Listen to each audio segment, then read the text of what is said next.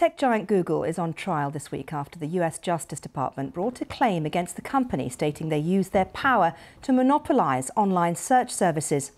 The US government argues Google unlawfully stifled competition by paying billions of dollars to ensure its search engine would be the default on most phones and web browsers.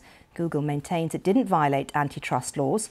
Well, today, a US District Court judge for the District of Columbia will begin considering the arguments in this case. And we can cross live now to Laura Phillips Sawyer, Professor of Business Law at the University of Georgia in the United States. Good to talk to you. How important is this case?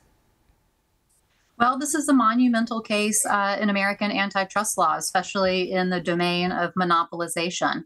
This is the first time we have seen a case like this against a big tech firm in over 20 years. The most important one preceding this one being U.S. versus Microsoft, which was settled in 2001. And that case, of course, ended in a consent decree that required Microsoft to open up its operating software to competing browsers like Netscape.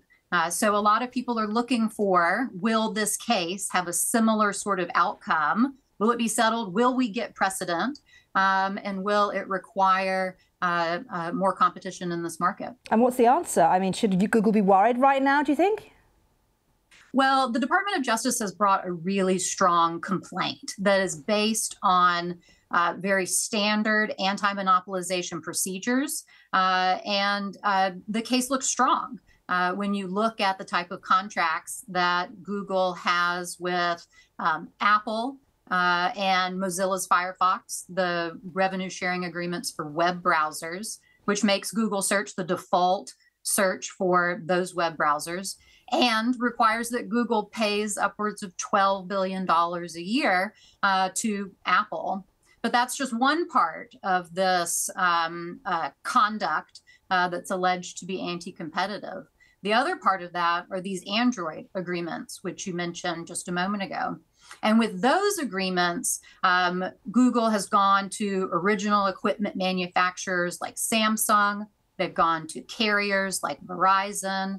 And they've said, if you want Android on your phones, then you need to put all of our 11 proprietary apps on that phone as a default on the home screen, prominently located. And they say, now this is a little bit different than Microsoft. They say, we're not going to insist that you do not pre-install any other default. However, if you want part of that revenue sharing agreement, then you need to refrain from adding any default search engine that might be comparable to Google search.